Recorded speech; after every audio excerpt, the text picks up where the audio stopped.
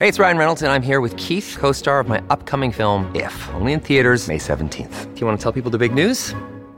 All right, I'll do it. Sign up now and you'll get unlimited for $15 a month and 6 months of Paramount Plus Essential Plan on us. MintMobile.com/switch. Upfront payment of $45 equivalent to $15 per month. Unlimited over 40 gigabytes per month. Face lower speeds. Videos at 480p. Active Mint customers by 531.24 get 6 months of Paramount Plus Essential Plan. Auto renews after 6 months. Offer ends May 31st, 2024. Separate Paramount Plus registration required. Terms and conditions apply if rated PG.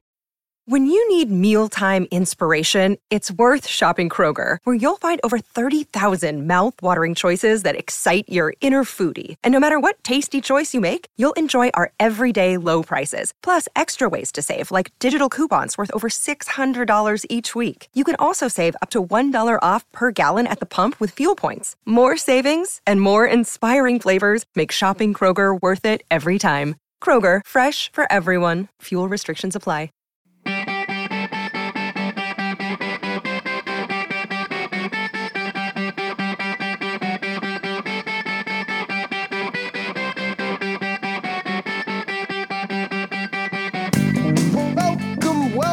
Welcome, everybody, to the Hockey Think Tank podcast, brought to you by the hockeythinktank.com, a website for all players, parents, and coaches to go to get a little bit of education and a little bit of inspiration regarding the greatest game on the planet.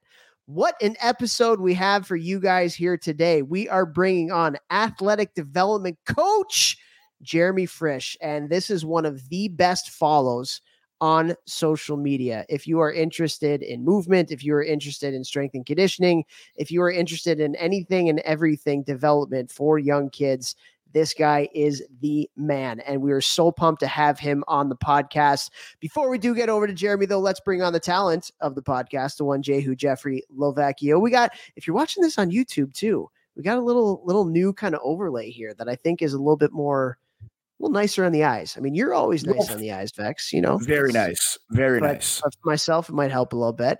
But Vex, what's going on today, my man? Allow myself to introduce myself. Austin Powers. Man, just excited about this podcast, obviously. But had a great weekend. I went to Chicago, actually. And of course, you were out of town. What a butt clap. I actually drive to Chicago and you are not there. I'm good you're good looking. I'm not very attractive. I'm stupid. You're smart. If you guys know, you know, because that's kind of obscure. So if you get that one, good for you. Also, Chubbs Peterson just passed away. Oh, I know. The I saw actor. that. Did you see that? Like maybe 2-3 weeks ago. Yeah, Very sad. Carl Lewis. Is that his name? Carl Lewis? I don't think Carl Lewis. No. What's his name? Carl something though. I feel like. Okay. Carl Lewis was the runner. Yeah. Okay. Anyways, I'll Apollo look it up Creed. while you're talking. Yeah, Apollo Creed. That is super sad. Great actor. Absolutely great actor.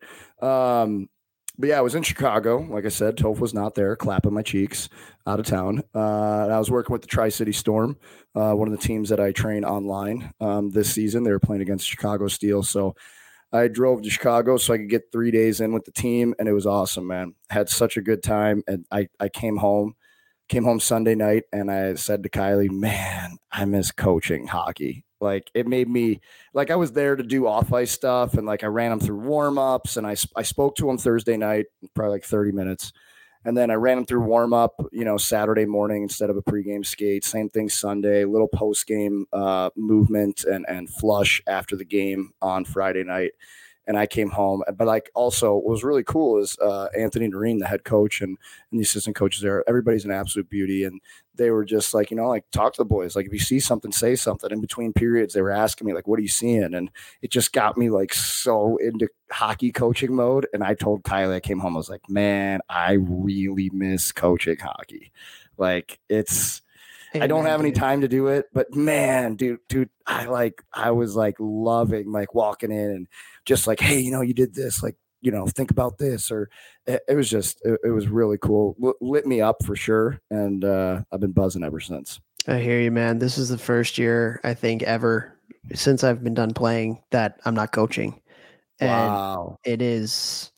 Yeah. And I was out east this weekend and went to Cornell and got the chance to see the boys play out there. And they actually won the Ivy League championship Oh, wow. the game that I was there Saturday night. It was really cool. They did it in a shootout over Yale. Really, really cool. And I hear you, dude. I spent obviously 4 years there as a player, spent 5 years there as a coach, and just watching the game, I'm like, man, I miss it so much. And then I'm going to Ann Arbor actually this weekend to see the boys up in Michigan.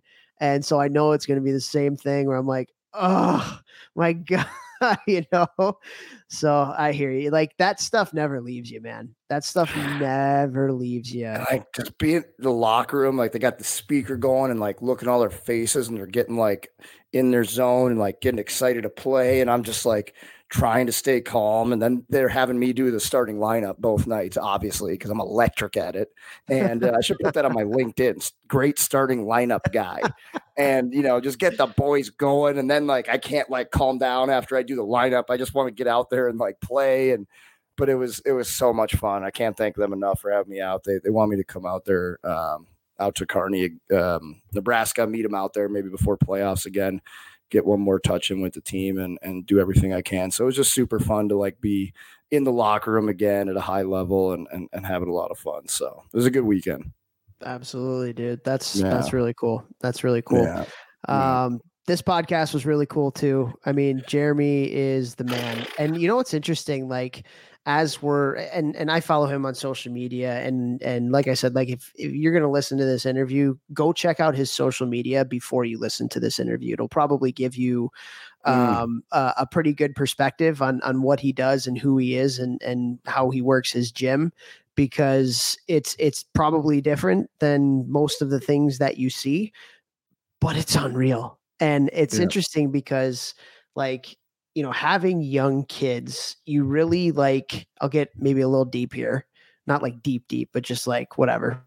Medium depth. Medium depth. You really kind of like see what human nature is at its finest with young kids because they haven't been, let's call it, tainted by the world yet. Social media and whatever it may be. And so like for young kids, particularly like when they're pissed off, it, when they're happy, it, when they want something, it. And just like, there's so much like natural humanness that comes out in kids that kind of gets beat out of us as we get older and the world gets its grip on us. And I feel like that's what I was thinking as he was talking. And as you look at the stuff that he does, it gets like down to like just human movement.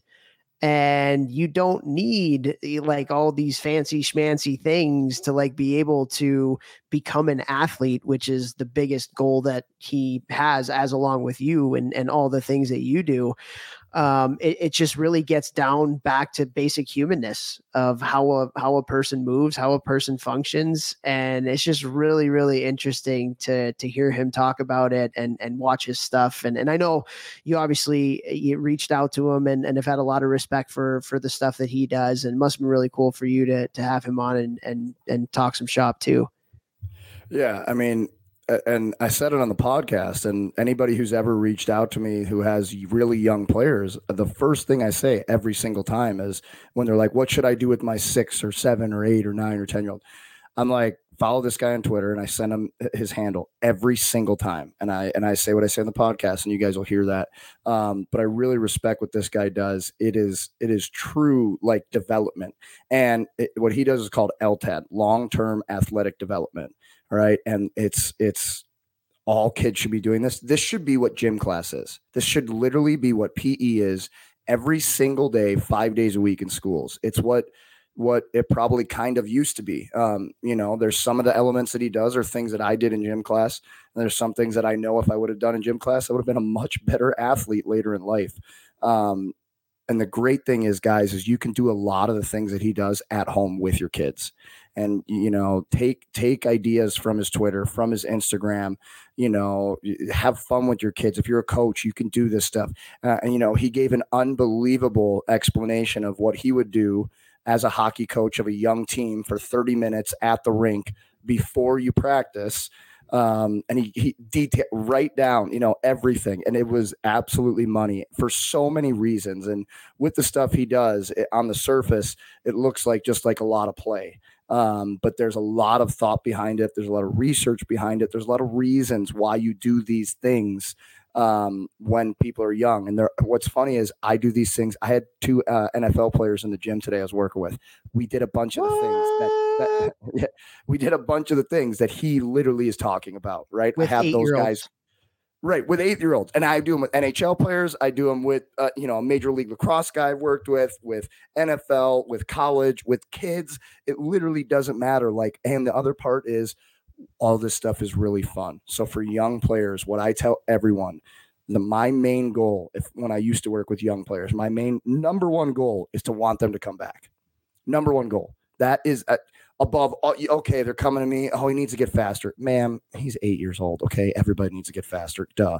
My main goal with young athletes is getting them excited to come to the gym, because that's going to lay the foundation to have them want to keep coming back. They want to keep coming back. I can keep layering skills. I can keep adding things. And the more you do it, the more results you're going to get. And what he does is very, very fun. It's disguised in a lot of games and things like that, which drives competition, which Topher and I love. So I don't want to belabor the point, but I just want to say I'm really, really glad that he said yes to coming on. Awesome guy. My first time ever talking to him. And you guys have to follow him on Twitter and Instagram, 100%. Love it. Yeah, this was an unreal podcast for sure. So much great knowledge and so much practical knowledge because again, one of the questions I asked him was like, hey, if I'm a coach, a youth coach, and I don't have a strength coach, and no equipment. What are some things that I can do with my players before practice? And he just knocks that stuff out of the park. and between your knowledge and the things that you talk about and the things that you bring, you guys are very similar in how you think, but you both bring different perspectives to it. It was just an awesome conversation for those of us who maybe aren't as, astute in the strength and conditioning world, and gives a lot of great stuff for people like myself and other youth coaches out there to do with their players, which is really, really cool. And so before we do get over to our sponsors and before we get over to Jeremy, I do just want to talk a little bit really quickly about our Hockey Think Tank community and give everybody a little bit of some just knowledge of some of the things that we have going on. Because one of the things that we talked about this week was really, really cool. And so in this community, one of the things that's been great is you have parents and coaches on here of all different levels from all over the place that are able to ask some questions that can help them with something that's going on in their youth hockey world. Obviously, it's silly season right now. So there's been some questions about that from a coach standpoint and from a parent standpoint. But one of the things that really got discussed in the community this week is there was a parent who mentioned that they have a 12U player who their team culture right now isn't very good. And there's some stuff going on that they're not really sure how to handle it. They're not really sure how to kind of talk to their kid about it and stuff. And they posed the question to the group, and it was unreal to get everybody's responses on ways that their kid can go through it. There were coaches that were on there say, hey, if I was the coach, here might be some of the things that I would be doing. Parents, hey, my kid has been through this before, and here's what we did with our kid, or here's what our coach did. And it's just really cool. And perspective is a really, really powerful thing. If you've listened to us for long enough, then you know that perspective might be our favorite word in the dictionary. And it's just really cool. And so I don't know if this is a plug or whatever, but this is having positive impact on people. I think that's the biggest thing. It's having a really, really big positive impact on people. I've really enjoyed getting to know people within the community. Obviously, you have access to Vex and I all the time to be able to ask us questions and everybody else within the community as well. So go to the community, and it's at community.thehockeythinktank.com. And again, it's been a ton of fun being able to provide this perspective and also get some perspective from some people from all over the place. I don't know how you feel, man, but I don't know. It's been really cool. Yeah. And I just like that we get to connect with our listeners too. For me, that's a big plus. I mean, when you're doing a podcast, it's Toph and I talking, and it's our guest, and we're all talking, and we do the podcast to try and help everybody who's listening. So to get to know who's listening and to see all the posts and what you guys care about and the questions you're asking, it just helps us deliver a better podcast and decide what type of guests and who we can bring on that can help all of our listeners, you guys, with all the things you're going through. So all of the people in the community, we're looking at, okay, what are the topics that keep coming up? What do people keep asking about? What are people passionate about? Okay, well, what kind of guests can we bring on that will help all of these people? So just having a deeper connection with all you guys that listen is really cool for us. And I think just going to help us help you more, help me, help you. I knew you were going to say that. Rod Tidwell. If you don't know it, come on. Show me the Quan. Jerry Maguire. Let's go, baby.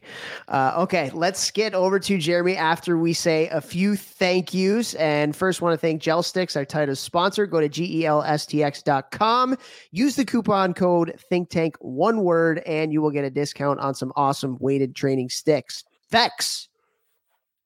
Want to say thank you to Train Heroic. Train Heroic is the unbelievable app that allows me to deliver training to thousands of athletes a year. Yes, I said thousands. What's up? Absolutely love doing it. Not stopping anytime soon. And I also want to thank all of you for suggesting my online training. I've had multiple people this weekend alone reach out to me and say, so-and-so told me to reach out to you. And then I get on a call with them. Their organization is looking for at-home training for players that are below 16 and can't drive for this off season or for in season or whatever it is. My whole goal with this thing is to make it hilariously cheap and affordable with the best possible way of programming if I'm not right next to you. And Train Heroic has allowed that through their platform. So I literally can't thank them enough for allowing me to help so many more players all across the country and the world, actually. So thank you to Train Heroic. Also want to say thank you to Cured Nutrition, CBD company I'm with, guys. I'd say it every episode. I have more and more people reaching out to me asking about all the different stuff. And actually, they just sent me 2 new products that I've been using. I'm not going to talk about them yet because I've only been using them for 2 weeks. Maybe this is 3 weeks now. One is a gut health product that I really have been enjoying. And the other one is a morning the product is called Rise. It's focus and clarity. It's a bunch of different mushrooms, not the magic kind. And they just give you some energy. A lot of people don't drink coffee. They'll do these instead. So that's pretty cool. All natural way to help your brain get going in the morning. So I've been taking both of those along with the CBD drops from them that I always take. If you have any questions about CBD, what it's done for me, what it's done for a lot of the people that I know, my grandma, my mom, my dad, my Uncle Tim, a lot of people take this stuff. So reach out to me, please. I'm a very big proponent of it, of natural plant medicine. Or if you want to go on their website, try it out. Discount code is GMBM. So thank you, Cured. Discount Gum Bum. Let's go. Also want to thank Helios Hockey, which is an unbelievable product. It is a product where you get a sensor that you put into your shoulder pads, and it gives you instant data, instant feedback on your play, particularly number 1, your stride mechanics, and number 2, your hustle score.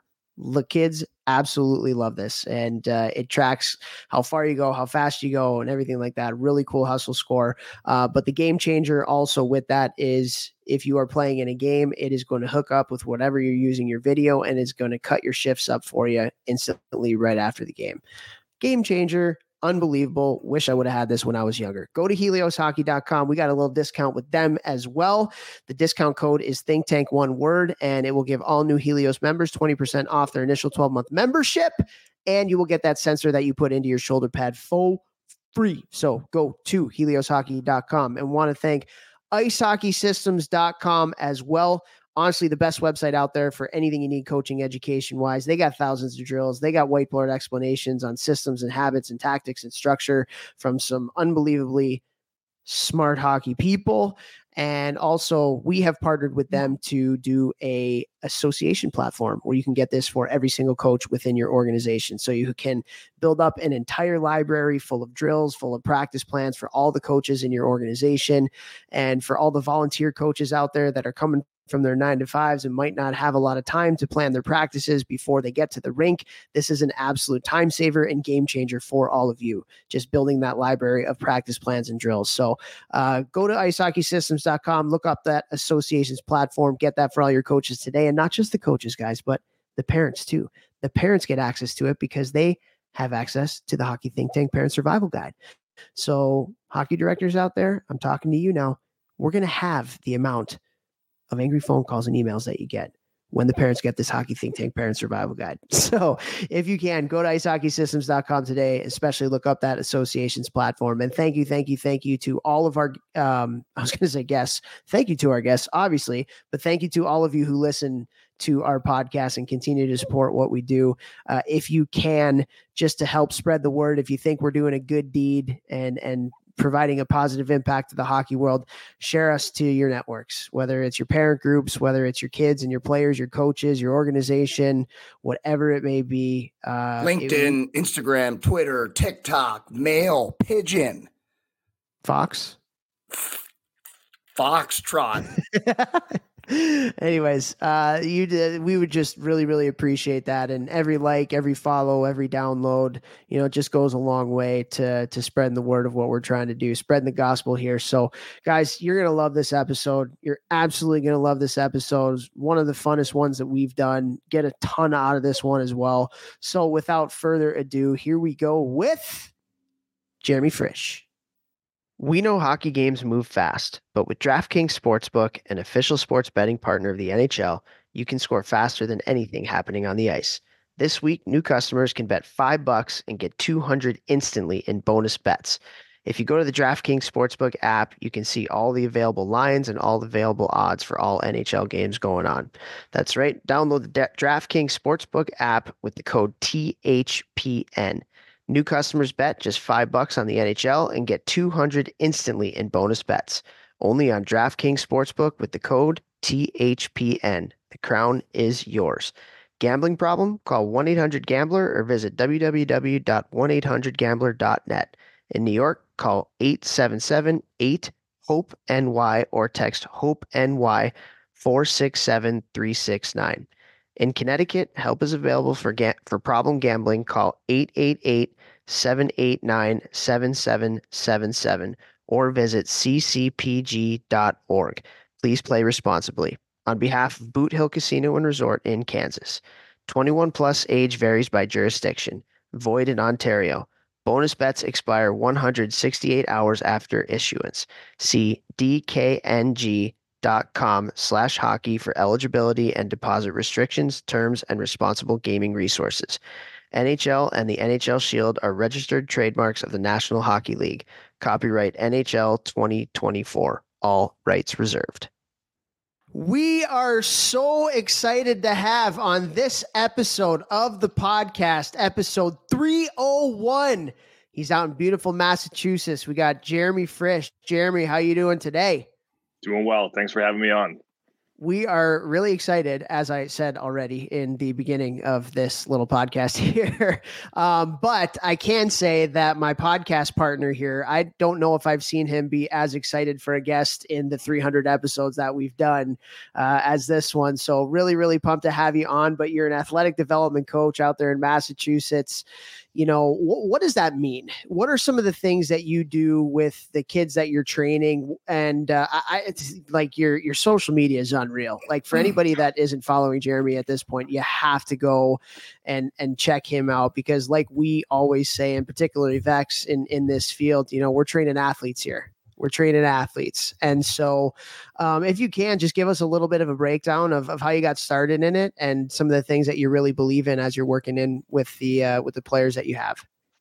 Yeah. So way back, growing up, I played, pretty much everything as far as like, different sports, basketball, baseball, football. I pretty much, when it comes to like my favorite sport, I would probably say football is the only thing I could think about from the age of 5 on. And then after I got done playing in college, you use strength and conditioning to help with with your training when you're in college. And so I really kind of took to that type of training. And then I realized this might be something great to do for a living.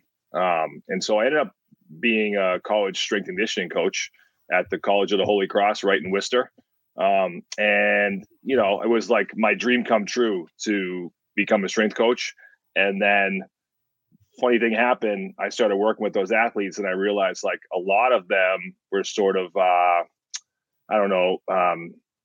couldn't go back and fix the issues that they had. You know what I mean? It was almost like, yeah, we could get them stronger. We could do different things, but I wasn't able to like fix the way they moved. Like I kind of felt like everything was stuck the way they were. You know what I mean? Like, there was some performance parameters that you could get better, but I kind of felt like I missed an opportunity to make them better. So then I left there and I decided to open up my own facility. And when I first opened the facility, it was mostly high school kids. And then even then, like, I was like, all right, well, if I go a little earlier, I can probably do more things. And so then I started working with like, older, like middle school kids, like junior high kids. And then I started having kids of my own, and my kids, they ended up running around the gym and always being down there. And I was like, it kind of just worked its way down to like, really these kids should have an opportunity to move around as much as possible. From the age of 5, I think that's the youngest ages I've had in there. Kind of the way I looked at it is if they're old enough to go be in kindergarten, they can come in and run around and listen to a little bit of direction. And so that's how it happened. I just kind of kept working my way back, realizing like I can do more and more and more and more with these kids if I start earlier and earlier. So now I have a program, and it started with my first son and some of his friends called Speed Demons. And you can enter that group at age 5, and that goes all the way up and through like 8 or 9. And that's just you guys probably have seen the some of the clips on social media, but that's just straight chaos. It's like wrestling and obstacle courses and games, and it's just everything they're not getting in school at recess, because a lot of schools around here, I can tell you, like my son's school, they have phys ed like once every 8 days. Which, what? Yeah, it's wild. Seriously? Yeah. And then in the middle school, it's like a gym is like it's an elective. So you take it for one semester, but you don't take it the next. That makes no sense to me whatsoever. Crazy. So I was like, I'm going to fill that void. And I'm going to give the kids what they need. I'm going to make sure it's going to be a lot of fun, and they're going to enjoy it. And they're going to get the things, I started really studying that age group. And what I did was just started reading these old phys ed books and things like that. And I was like, I'm going to take these things that kids did years ago, and I'm going to start doing them again now. And that's kind of how it all happened.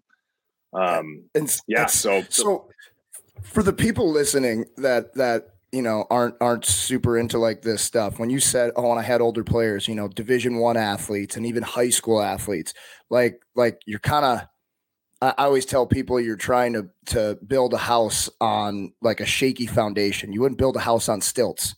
And, when even athletes at those highest levels, Division I, Division III, whatever it is, college, high school athletes, really good ones. What are, like, in simple terms, like what were you seeing that you were like, oh man, like, do I want to just like pile on to this, just for the layman's out there who are kind of like, well, what's he talking about? What could he have been seeing?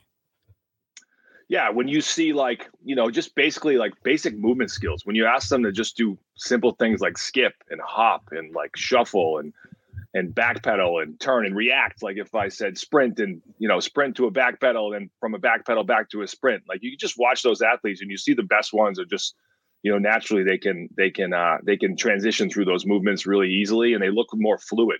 And then some kids look really stiff and they can't do it. Or you have to, when you're trying to teach them a certain movement, you have to really spend a lot of time with them and like really focus. And then other kids just pick that stuff up really quickly. You know what I mean? And what happens is I think when a kid's exposed to a variety of movements when they're young, when they get to do a lot of stuff, and they like that compounds. Like, so once you get good at a couple things, then you get good at like, say you get good at 2 things, then you can get good at 4 things, then you get good at 8 things. You know what I mean? So those things compound as you learn more skills. And those kids are the ones like when you get them in the weight room, it's like, oh, this is how you squat. You show them once and they're like, oh, like this, boom, and they get it. But there's other kids you got to like, you have to take your time and like try to teach more, or even like, kids that say, like I had a lot of athletes play nothing but basketball all through like those golden years of like 10 to 14, and they did nothing else. And then they come in and they grew a little and they got no mobility. They can't touch their toes. They can't reach their arms over their head. Like, they're stiff in the shoulders. Like when you're trying to teach those kids a complex lift or something like that, like it's so much harder because they just can't get their bodies in the right positions. You know what I mean? And so what I found is like the kids that I've had when they're real young and they've done lots of moving through the years and done lots of things, when it's time to really teach them the explosive lifts or the, squats or dead, like those kids have the ability to get their body in the right positions. You know what I mean? And it's so much easier to coach. And those kids then, because they can get in those right positions, they get stronger faster, they get faster. Everything just is better for them. You know what I mean? And how about skill acquisition too? Just as they get older, because they've, you guys, you have to follow his Twitter and his Instagram. Like you absolutely have to, because you'll understand exactly what we're talking about.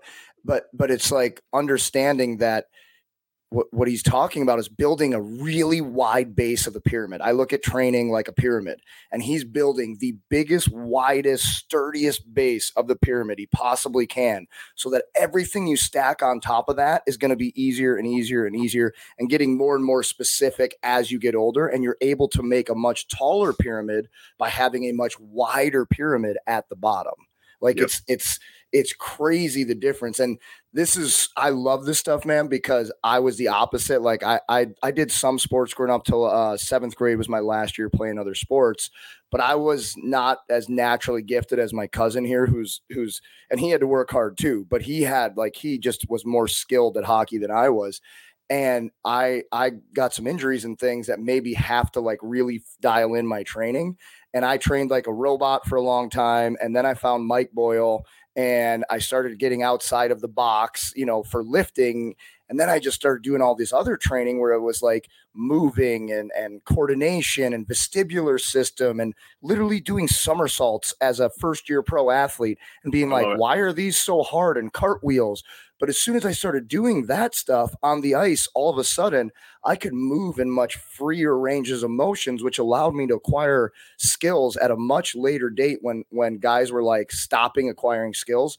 I found this like another kind of ramp where I was able to find more and more skill in my game at an older and older age in pro hockey, because I started playing around like a kid again. It was like, wow, this is wild, And it makes it makes training fun again too. You know what I mean? So like much fun. I can't tell you how long I power cleaned and squatted for. It was like just for years. You know what I mean? And then I started doing that stuff kind of almost into my late 20s. Like I was done playing sports. I was just playing like old man sports, but still like the same thing. I started getting into doing cartwheels and crawling and rolling, and I'm like, God, this is so fun. You know what I mean? And then I realized like, wow, like I can actually take this and show other people and make money off it and make a career. You know what I mean? So it's like, yeah, that stuff is great. It's a funny story. So I train a girl who plays field hockey at the University of California. And they came to me really young, her and her sister. Her sister plays at Rutgers, really high level field hockey players. And they played nothing but field hockey. I'm talking forever. But the reason they came to me that was the reason they came to me, because that's their mom knew like they need to do more. So they came to me, and, so I used to do bear crawls with them and all kinds of forward rolls and backwards rolls and things like that. So anyways, they were in high school. One of them was at a tournament, and a girl like kind of slashed her foot, and she went like forward. It was going to fall on her face. And like the last second, she tucked her head and rolled. And she was like, she came back that weekend, was like, listen, it's so weird, but like I was like midair and about to fall on my face. And I remembered like in a split second to like roll my shoulder and to move my body in the way that you showed me. You know what I mean?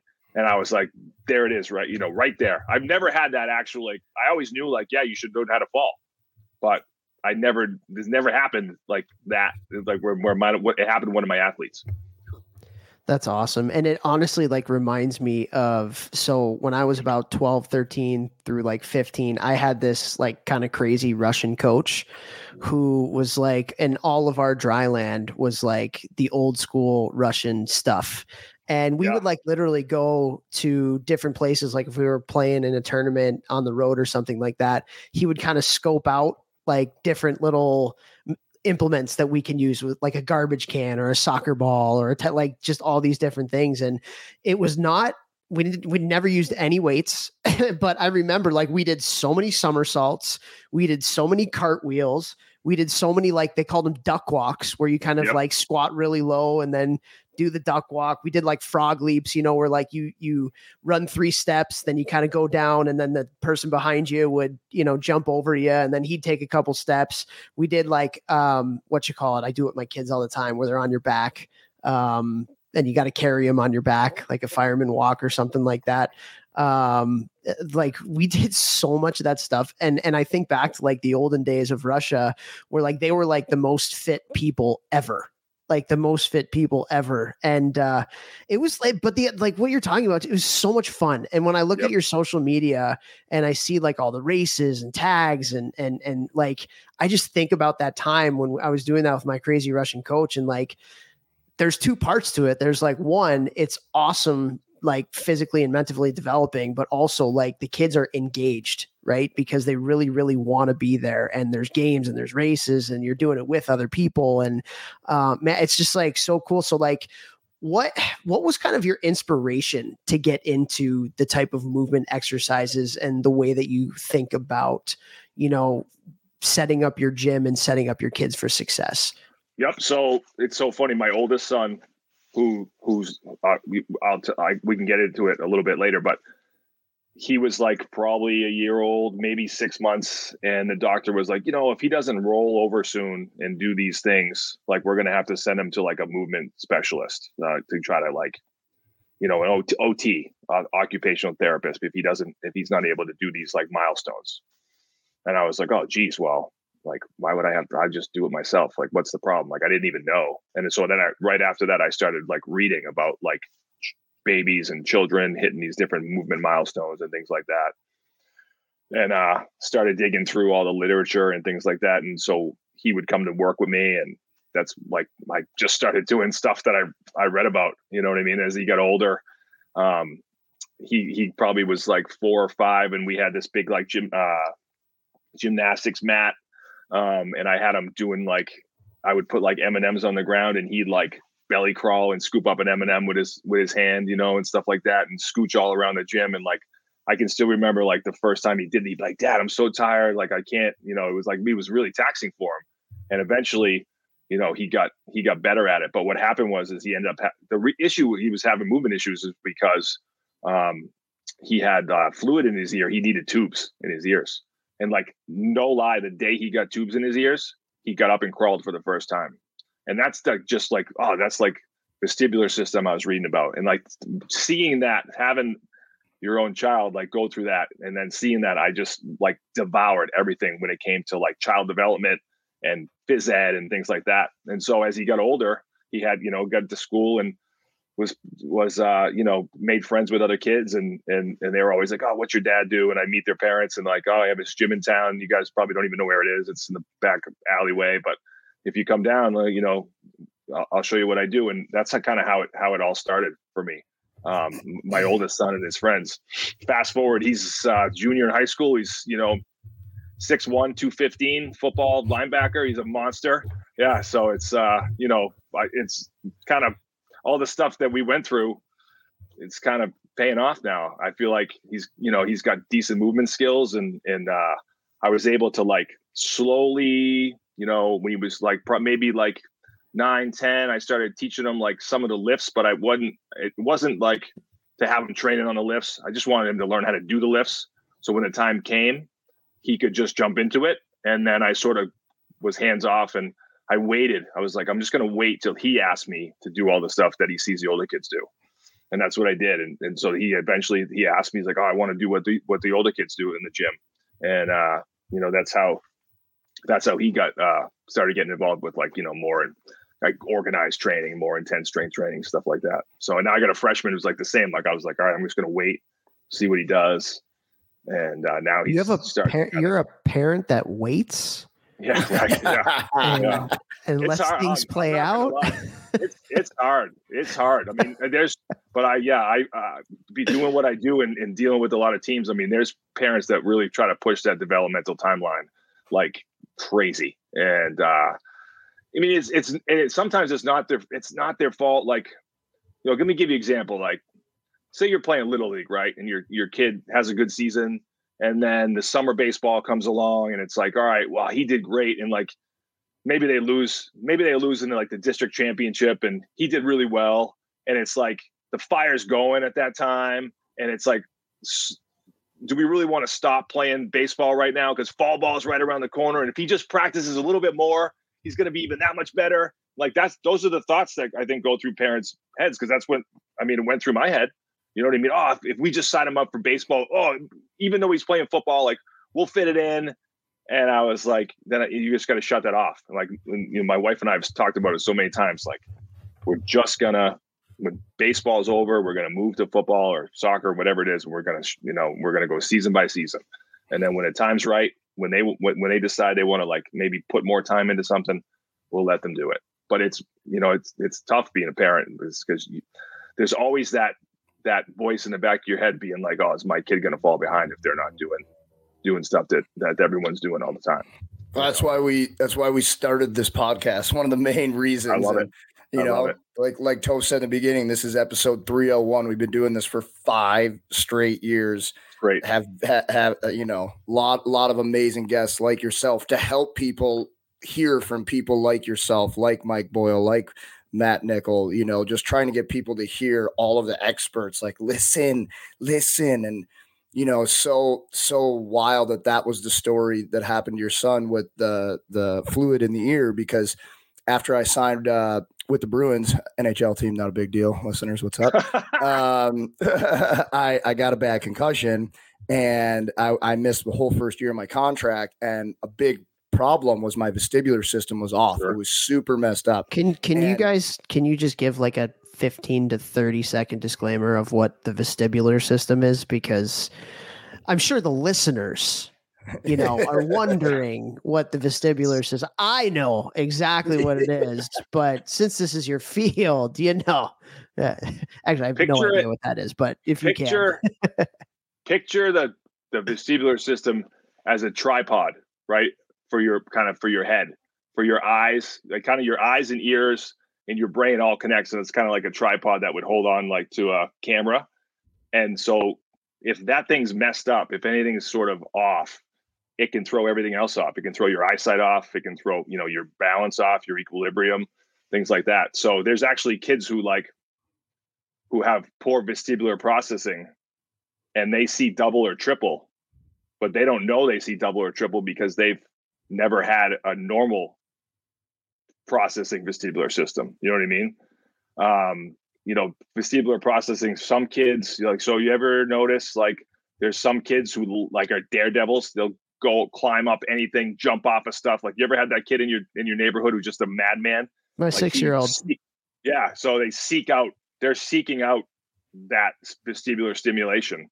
And then there's other kids who they go on like a merry-go-round and they're sick to their stomach, or they go on a swing and they get dizzy. They don't like those things. So they have a different type of vestibular processing. I think it's hyper and hypo. I'll have to go back to one of my books, but so it's one of those things, like it can cause problems. And in an adult, right? In your case, in an adult after a concussion, that can be some serious stuff. Yeah. And actually, Toph, I think one of your nephews had vestibular issues that they found. That's why he was crying a lot, because he was always feeling dizzy or something. I thought that's what I was told about one of Jesse's kids. Yeah, I think they had to put the glasses on. Yeah, I think so. And part of it was coming from his vestibular system. And obviously a small child can't tell you, hey, I feel dizzy, right. When they can't speak yet. But with mine, yeah, man. So after having that and then going through the vestibular rehab, I was doing it like 3 days a week at Mass General in Boston. And I was like, after I got healthy from that, afterwards, I kept doing it. And I realized I started getting better. And all of a sudden on the ice, I was like more comfortable moving my head around and scanning the ice. And I was like, wait a minute, that's from like doing all these weird eye drills and balance drills, looking around the room and using balls and stuff. And so that's when I started bringing in somersaults and cartwheels and like all these other ways to train. And I was like, okay, well, now they're checking off multiple boxes like body control, proprioception, vestibular system. And same as you, I was like, well, if I'm a current pro athlete and I got this much better at like these things, what if I start doing these with all of younger people that I know and telling them to all do this stuff? And then that started becoming like a basis for part of my warm-ups for everyone I train, whether it's NHL, NFL, college, little kids, doesn't matter. We're all crawling. We're all doing somersaults. We're all rolling around every single day. Yep. I agree. It's great. It's, there's so much good stuff you get out of it, and it makes warming up and training so much more fun. And it's just, I just think all warm-ups are just so based on like track and field, A skips and, just these form running drills that just get old and you don't get better at them, and they don't make, I always kind of thought that like, my approach to speed training is always like the more varied and diverse of activities you can do, that'll make you a faster, better athlete rather than like just doing like these straight linear drills all the time. Because it's only a small part of sport. You know what I mean? Yes. Going in a straight line. So there's like, that's why I never do technique stuff with kids, because we're not trying to fix anything. We're not trying to make anyone's form a certain way. We're trying to allow them to figure out their form and do it in a million different ways. You know what I mean? So can I tell you guys this story real quick? Because if I forget, I'm going to kick myself, because you'll love this. Hockey guys, it goes back to what you guys were just talking about when you were a kid doing all the somersaults with the Russian coach. So I worked at this facility in Massachusetts called the New England Sports Center. Huge hockey. Oh gosh. Oh. Giant. Oh. There's like, I swear there's probably 10 rinks there now. Right. So it's a recruiter's nightmare. Right. Yeah. It's a wild place. It's right down the road from my house. So I did some strength and conditioning training, worked with some young groups there. And, I was doing that stuff with young kids. I was doing bear crawls and somersaults, and we were playing dodgeball and tag and all kinds of stuff. And this guy walks in, this little guy, and I seen him working with the figure skaters, and I'm like, figure skating coach, who the hell is this guy? So he like walks in, and he's Russian guy.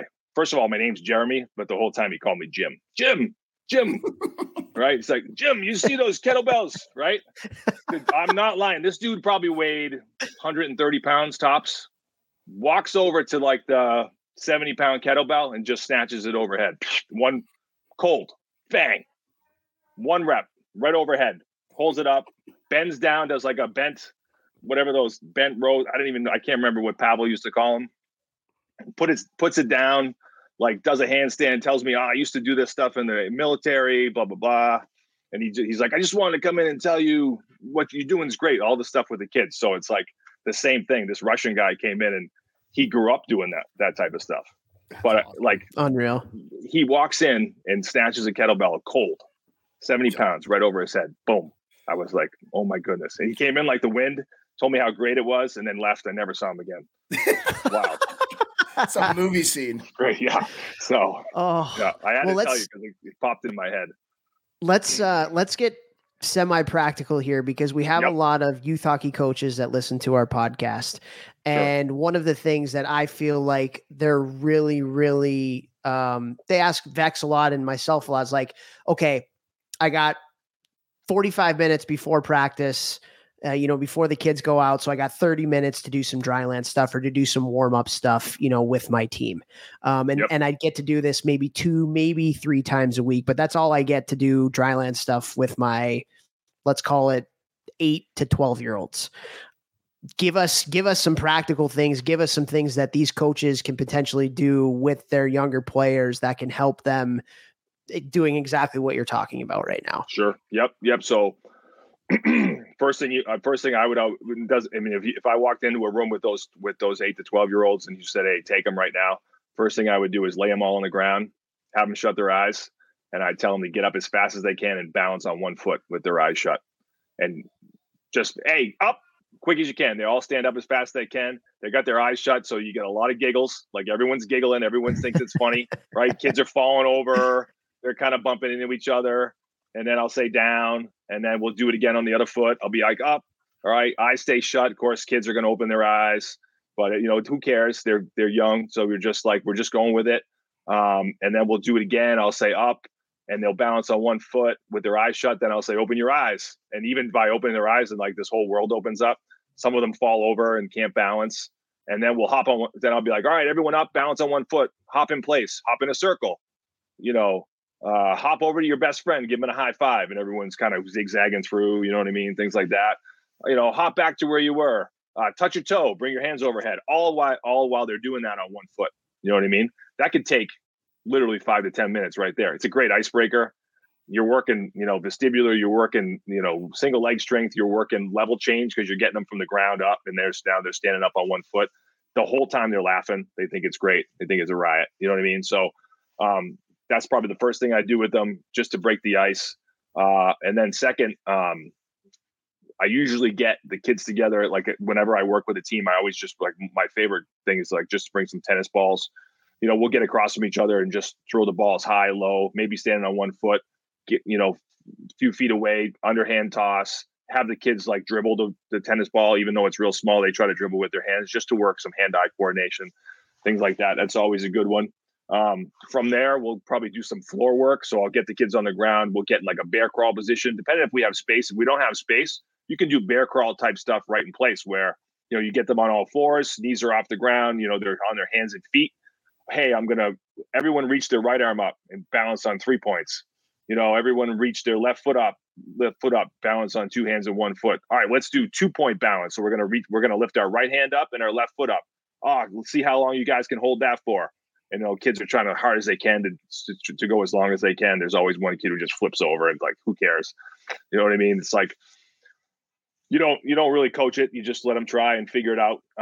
From there, we'll flip over. We'll do like a crab type thing. So they're on their hands and feet, crab lift, the same thing. We might do 2 points. Maybe they'll reach an arm up, reach a leg up, reach an arm and a leg up, see how long you can balance. You know what I mean? Maybe do like a crab and they'll reach over to their buddy and do like a high five. Then we do this thing after that. Is one of my favorites. We stand up, you get a partner and you do what we call high five, low five. And so you're standing on one foot, your partner's right across from you, and you do a low five. So you're going to reach down with your hand and give your partner a low five, and it's a magical, right? You ask them to do a low five and everyone's doing a single leg squat. Everyone bends their knee and does a single leg squat. And you're like, wow, right? And then you do a high five and everyone goes up on their toe on one leg or jumps off of 1 foot and does a high five. And now you're doing like some single leg jumps, hops. Then we do foot five. So they have to reach out and do like a high five with each other's free foot. And they lift their leg up, and then I'll say twist, and they'll spin in the circle, and then from there, now they're sweating, they're moving, we've done some strength work, we've done some balance work, we've had fun the whole time, and then from there, if we got some space, we'll get into jumps, maybe some jumps in place, single leg jumps, really fast hops over maybe over a line, or if they have their hockey stick out, they'll jump back and forth over the hockey stick. If they got space, we can do tons of different like broad jumps, side broad jumps, backwards 180-degree jumps. You can do just have the kids attempt to do 180s and 360 jumps, which are a blast because they never land them, but they'll try for an hour. You know what I mean? So it's like, it's parkour. Yeah. You know what I mean? And then from there, if we got space, I'm going to sprint them. We're going to do some chase sprints. I'll put like maybe a couple kids 5 yards ahead of another kid, say go, and they're going to chase each other down the lane and try to tag them from behind. Or we have a game where we face each other. It's called radishes and raisins. And if I say raisins, the kids on the right, they run back to their starting line and the radishes chase them, or vice versa. If I say radishes, the raisins chase them. And so you get some speed work in, you get some agility, change your direction, things like that. Yeah. So, right there.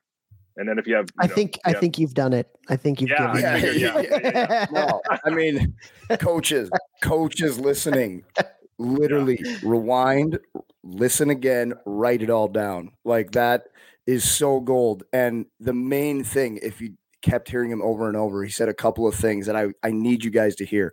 One, the kids are all having fun. They're giggling. They want to be there. Like Toph and I always talk about, if they want to be somewhere, they're going to give more attention. They're going to give more energy. They're going to give more intention with your practices and all of that stuff. So they're going to want to be there. They're going to have a better youth sporting experience. Obviously, that's extremely important.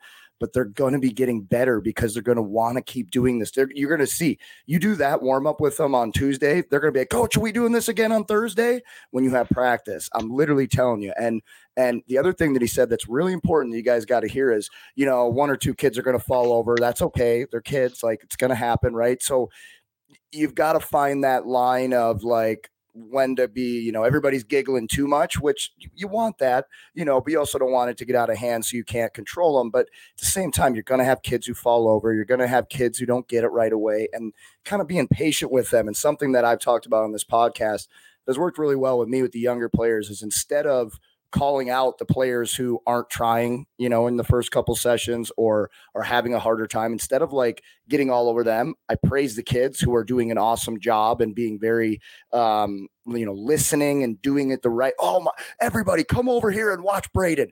Let's circle around Braden. All right. Oh, everybody clap for Braden, because now all the kids want to get the claps like Braden got. So now the kid who was falling over is going to try a little harder. And you didn't have to be, the mean guy, the coach who came down on the 8-year-old, and you're doing it that way. You hit him with a little psychology, if you know what I'm saying. Yeah, that's great. I love it. I love that stuff. And, it's funny. If we get a little older, like 12, 11, 12, 13, that's when I start adding like maybe a little hand fighting, a little grappling, like get them on their knees. They got to like kind of push each other over. You know what I mean? That's because like, right. What's the age? What's the age where like they start to, you can check like 13, 14. 13, right. Yeah. So like contact's coming. You might as well. I mean, there's, you probably see it in hockey because I see it in football all the time. Good athlete, good player, but risk, like they're contact averse. Like they don't want to get hit. They're not ready to get hit. And I've had kids like, oh, I don't even want to play anymore because the first time they got hit, they got their bell rung and they weren't prepared. And I was like, if we can prepare kids for contact and being in someone's, personal space, then we're going to put that in training. You know what I mean? So, we're going to start doing a little bit of that type of stuff. Yeah. So that's actually one of the things I had pegged to ask you here today. In one of the articles that you wrote, one of the titles of it was "Contact Doesn't Need to Be Painful or Risky." And we have parents that ask us all the time, particularly ones that are going from non-check to check, that are scared. They're scared for their kid probably too much. It is a contact sport. It's okay. Like it's going to happen. But how in the gym can you help prepare some of these kids for contact, whether it's hockey or football or basketball or lacrosse? Any team sport pretty much is going to have some sort of contact in it. So what are some ways that you can help that in the gym to get these kids a little bit more comfortable, a little bit more confident with the contact that'll eventually be coming in their sport? Sure. I can tell you too, we've had, at the same time, have had hockey guys and football guys and lacrosse guys all mixed in the same session doing this stuff, which was a lot of fun too. You know what I mean? Not only just because they're like, talking crap to each other about their particular sport, but like, who's tougher. But like, you can do these things cross sports. It doesn't just have to be like just football or just hockey. But first of all, I think one of the best things to do is, like we already talked about it though, is like getting kids used to like falling, right? So teaching them how to forward roll, how to backwards roll, somersault, cartwheel, like something that they probably are gonna land awkwardly and probably fall and kind of not be perfect, especially with the boys. They're probably not going to be good at that stuff. So like that's probably your first step into like contact stuff. You're contacting the floor in an awkward situation. And we also could take that a step further. Once the kids actually get pretty decent at doing the contact, we can add like, so for example, like we'll have a kid push another kid from behind into a forward roll, right? So now there's even more momentum. There's a little push there. You're not just falling into it and into a somersault or a shoulder roll. Someone's actually behind you doing it now. So there's a little bit more momentum, a little bit more speed. So you're up in the speed. Some of the other ones we do that we just, like I said, we get kids on their knees facing each other and they'll just hand fight, just trying to grab and get a wrist, and he tries to fight it, and they just start to do that type of stuff.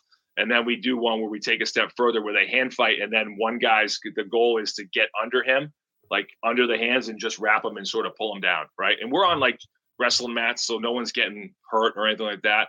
And they laugh and think it's funny. Another one we play, I stole this from a wrestling coach. What the heck's the name of it? It's kind of like knee football. So you get all the kids are kind of, you got two teams facing each other, but standing up, there's two kids at each end, and you say go, and those two kids who are standing up have to run down and back without getting tackled.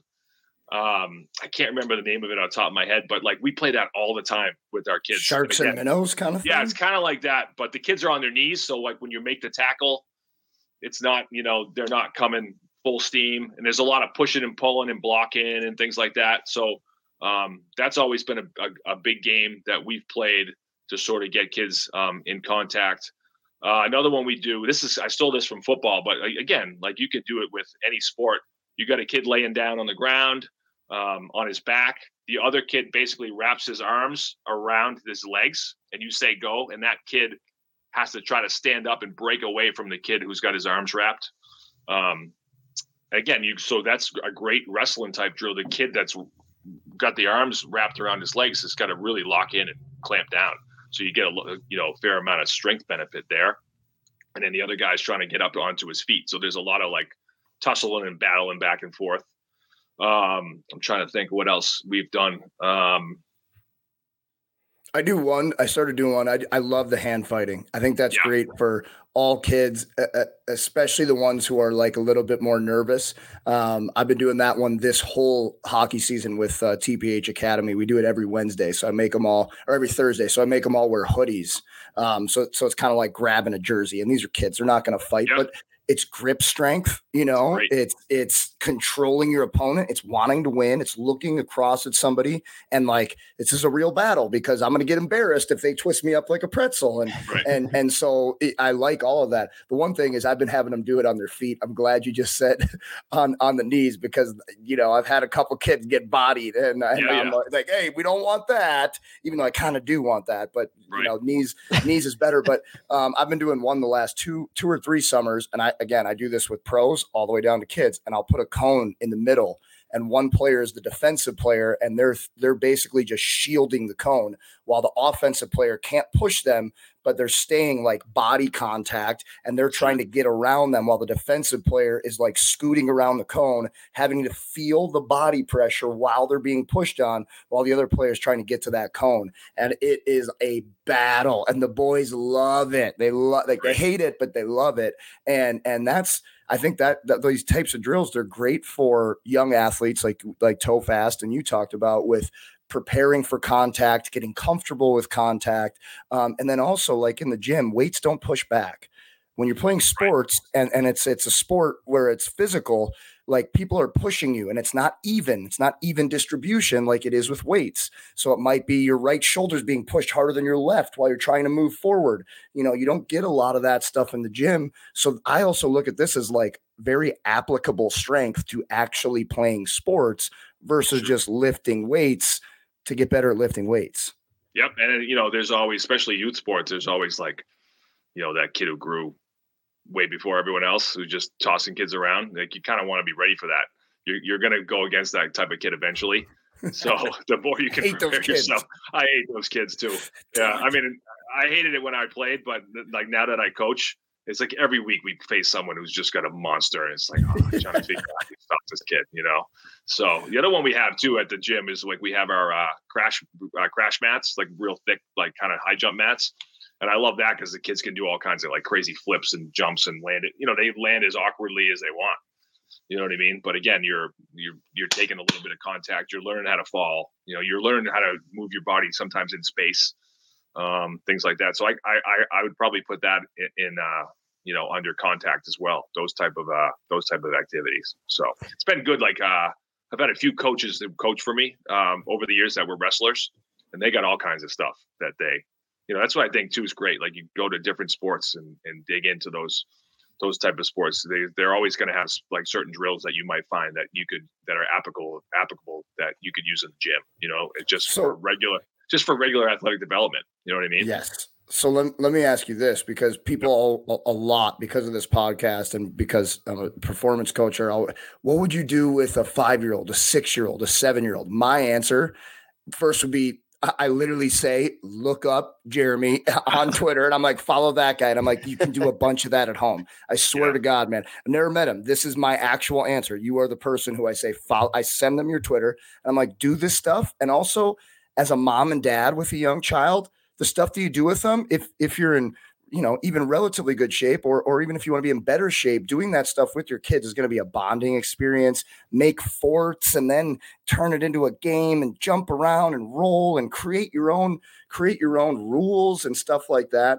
But if there's not, Jeremy Frisch in their area, I always say, like, take your team to gymnastics. Don't call it gymnastics. If it's a bunch of little boys, maybe they'd be like, and just be like, oh, we're going to go do a movement class. And I say do gymnastics. And now I've been saying a lot too, like jujitsu, like getting them to roll around and getting to push and pull. I think at the young ages, if you don't have somebody like you, like those two things right there, I think cover a lot of your bases just for natural athleticism, building that in young athletes. I agree. You know what too's popping up a lot is like the Ninja Warrior parkour places. Yeah. Too. Yes. Love that. And so like those are definitely options. I think kind of the Ninja Warrior is a little upper body biased. Like there's like a lot of hanging, and a lot of kids aren't great at that, but still like some of those things are good. And of course, like the parkour stuff, like jumping on and off stuff and climbing over things is just totally awesome. You know what I mean? Yeah. So those are things I've looked at too, to try to, take into my facility and do stuff with the kids as well. So love that. Awesome. And with the little kids, the young, there's so much you can do. Just, even, I can't tell you, my kids would drive me so, I mean, they're all older now, like, middle school, late middle school, high school, but when they were little, like just getting them out of the house and getting them to the playground and, just chasing them around and letting them do whatever they wanted. And I honestly used to like search for the area for like the best playground, cause like playgrounds now they're so like safe. So what's a good playground then for the parents listening? A good playground is not this like single structure where everything's attached, like the slide, and there's like a little pathway, and like those are the worst. They're so, parents would be like, what do you mean by they're so safe? Like the child's not getting any development because like it's so easy to navigate through. When you see kids running up the slide, it's a telltale sign like they've mastered this thing. It's not fun. Time to move on. Time to move on, right? Whereas a good playground, you'll see like some of the schools, they'll have monkey bars, but then the next apparatus will be, say, 10 or 15 yards away as its own standalone. Like say the slide is its own standalone. So now you have to run from the monkey bars to the slide. So everything's spread out, right? And that's like a real old school type playground. I know they probably don't have what do you call it anymore? The one where you merry-go-round, you know what I mean? Where you just get that thing ripping and kids just flying off left and right is wild. But, just having that type of open space, I try to tell my kids, like, you guys don't even know like what some of the stuff that we had, these huge swings and kids flying off. And even the slide was like 20 feet high and there was no like, nothing on the side. Like you could just no safety bars. Yeah. You can land on your head. You know what I mean? But paint chips. No one did. Right. We all figured it out. Like we all figured it out. Weird. Yeah. So, and I always say too, going back to what you were just talking about, like I remember this is a funny story. We had, I was working with an older group of kids, and at my old gym, I had this like little hallway, like where all the kids would wait for the next session. And I turned around, I told the kids, like it was like 5, 6, 7-year-olds. I'm like, just wait here. I'm going to be done in 2 minutes and we're going to start their class. And they're like, okay, coach. And I turned my back and I was coaching the older kids and I turned around and no lie.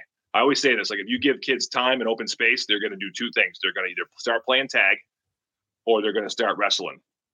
And I turned around and like, it's like 6-on-6. Every kid's on the ground, just like pounding away, just headlocks, stuff like that.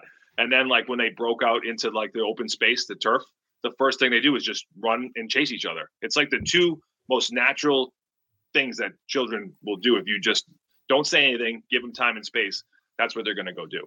You know what I mean? And it's amazing because wrestling develops so many things, like as far as like play wrestling develops. Not only does it develop like strength and vestibular awareness and body awareness and things like that, but it also teaches kids how to play. Because if you want to continue to, say you're the bigger kid, if you want to continue to have fun with your friend, you can't beat the shit out of him because he's going to cry and stop. So you have to use a little bit of a restraint and have a little bit of empathy for that kid. You know what I mean? Whereas the younger kid, you can't be that, you push your boundaries too far, you're going to get knocked down. right? So it's like the beauty of play wrestling is that like you kind of learn how to, it's like your first lesson in how to be in a social situation. You know what I mean? You can't be a big bully, and you can't be a kind of asshole and push people too far. You know what I mean? That's pretty cool. So there's a lot more going on than what you see when it comes to like things like play wrestling. That's awesome. And then, we've probably talked about tag, but I mean, it's the greatest ever. Ever. It's just so many variations and so many ways to move and so many different things. Kids love it. It doesn't matter. It literally doesn't matter what age. It doesn't matter. 6, 18, 25, you name it, they're going to go for it. Love it. So for sure. Yep. Well, last question I have for you before we get into some 10 questions here is like, I've seen a lot of your stuff on social media. There's a lot of competition. You talk about wrestling, you talk about tag, you talk about some of this other stuff. And I know you're big on games. Games is something that you talk about a lot too. Talk a little bit about how much competition kind of drives some of the things that you do, whether it's a one-on-one thing like a tag or wrestling or relay races, flags, like you do so much of that stuff. And Vex and I are, we are big advocates of competition. And so just talk a little bit about how that drives kind of some of the stuff that you do at the gym. Sure. I mean, I think if you play sport, it's obviously going to be competitive and you need to learn that early on. You know what I mean? But you also think you need to learn it in a, you can't be like, oh, you got to be ready, kid. You got to, things are going to get serious out there on the field or the court or the ice. But no, it's like you learn those kind of what competition is in fun games, and I think what happens in those games is that you learn how to problem solve, and you learn how to like figure out your way of doing things too, which is a lot less robotic than what you see. We see with a lot of sports now is like this very rote, like just you do it this way and this is how you do it. And so I love games for that reason, is that, kids got to compete against each other. They have to figure out their way to get things done. And here's a funny, another, you probably get sick of my stories here, but oh no, we have a game called team tag where like, it's like 5-on-5, and you go down and try to pull the other guy's flag, and the team with the last guy, the most guys, wins or whatever. And so I always take my stud and I put him with the worst kid. Always take your best kid and put him with your worst kid, and then put like your medium kids all together. And one of the things that always happens is that like that stud, instead of going out and like, well, he'll go out and run kids down and just be him, because that's what he is. He's the best, but he becomes like protector too. Like he doesn't want to lose the kid who's not great. You're on his team now, so he's going to protect you. I always loved that. Like I always loved when that kid would sort of protect the weakest kid or the youngest kid. You know what I mean? Do you say anything to him? I would say something to the kid who's the stud. Like, hey, subtly, like, how do you approach that? You know what to do. You know what you need to do. You know what I mean? Yeah. It's that simple. It's that simple. It's that simple. You know what I mean? And that's why, like, it's funny. The next town over from us, they have this rule with sports where they take like, because they just want to win. So they take like the best kids for travel and make like a super team. And then they take the worst kids and put them on the shitty team. And I'm always like, that's the worst way to go. So every year they get a team that goes 10-0, and then they get a team that goes 0-10. You know what I mean? And we do it the way we do it with our sports is we mix them up. We got good kids with bad kids, young kids with older kids, because the kids who aren't as good get better by playing with better competition, and the kids who are really good have to step up and get by with teammates that maybe are not as good as them. You know what I mean? And so I love that. I love how we do that with our and we take it on the chin. Like in 6th grade, we might lose the area basketball championship because the team we're playing is better because they're stacked. But we usually kick their ass by the time we're in high school. You know Yeah, you do. You know what I mean? Can we take that? What is it? Vex Missiel? Take that, flip it, and reverse it. Like, we need all the listen to that parents again. that are listening. Honestly, all the parents that are listening to this right now, go rewind about a minute and a half and listen to that. And then once you get done with that minute and a half, I want you to rewind it again.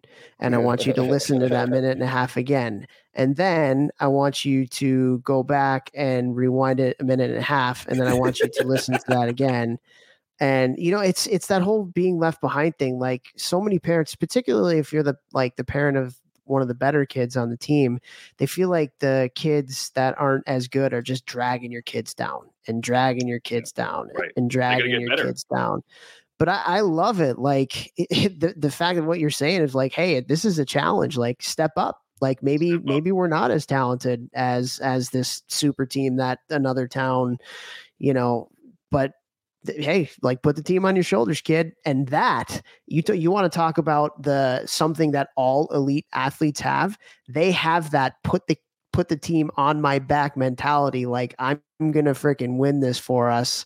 That confidence, that swagger. Yeah, every elite athlete has swagger, and you can develop it through that, and it's also like a great team thing, like a great culture thing. Like, I got you, bud. I got you, pal. And at some point, like, for all the parents listening, the kid who's the best mite or squirt or peewee or bantam, he ain't going to be the best midget, or he ain't going to be the best in junior. He ain't going to be the best in college. And he better hope that there's a better guy on his team that's going to show him the ropes and show him the way and help him to compete to make him better too. So, wow, like that, man. Okay. Go back, right? Parents, go back now. Probably 2.5 minutes now, and listen to what Jeremy had to say again, because I think that's so profound, and that's so in hockey culture, Jeremy, like, that is so missing. It's like, let's create the best super team at 7 years old, because if we don't, then my kid's going to get left behind. When in He's not reality, going to get scouted. Yeah. Like, oh man, yeah. So he's 7 hitting a button with us here, but. Yeah. This was awesome, Jeremy. This was really, really good. And if you have a couple more minutes, one of the things we like to end with is a quick 10 questions. And for all of our listeners, this 10 questions is going to air in our community, our Hockey Think Tank Facebook community. And so if you want to listen to that and all the other fun stuff we have going on within our community, it's been unreal. Go to community.thehockeythinktank.com. And that's one of the perks. All of our guests are going to do a 10 questions that air over there. So we're going to do that with you, and really, really appreciate your time here today. This was awesome. Absolutely. Thanks for having me. It's been a blast. Awesome. Thanks, Jeremy.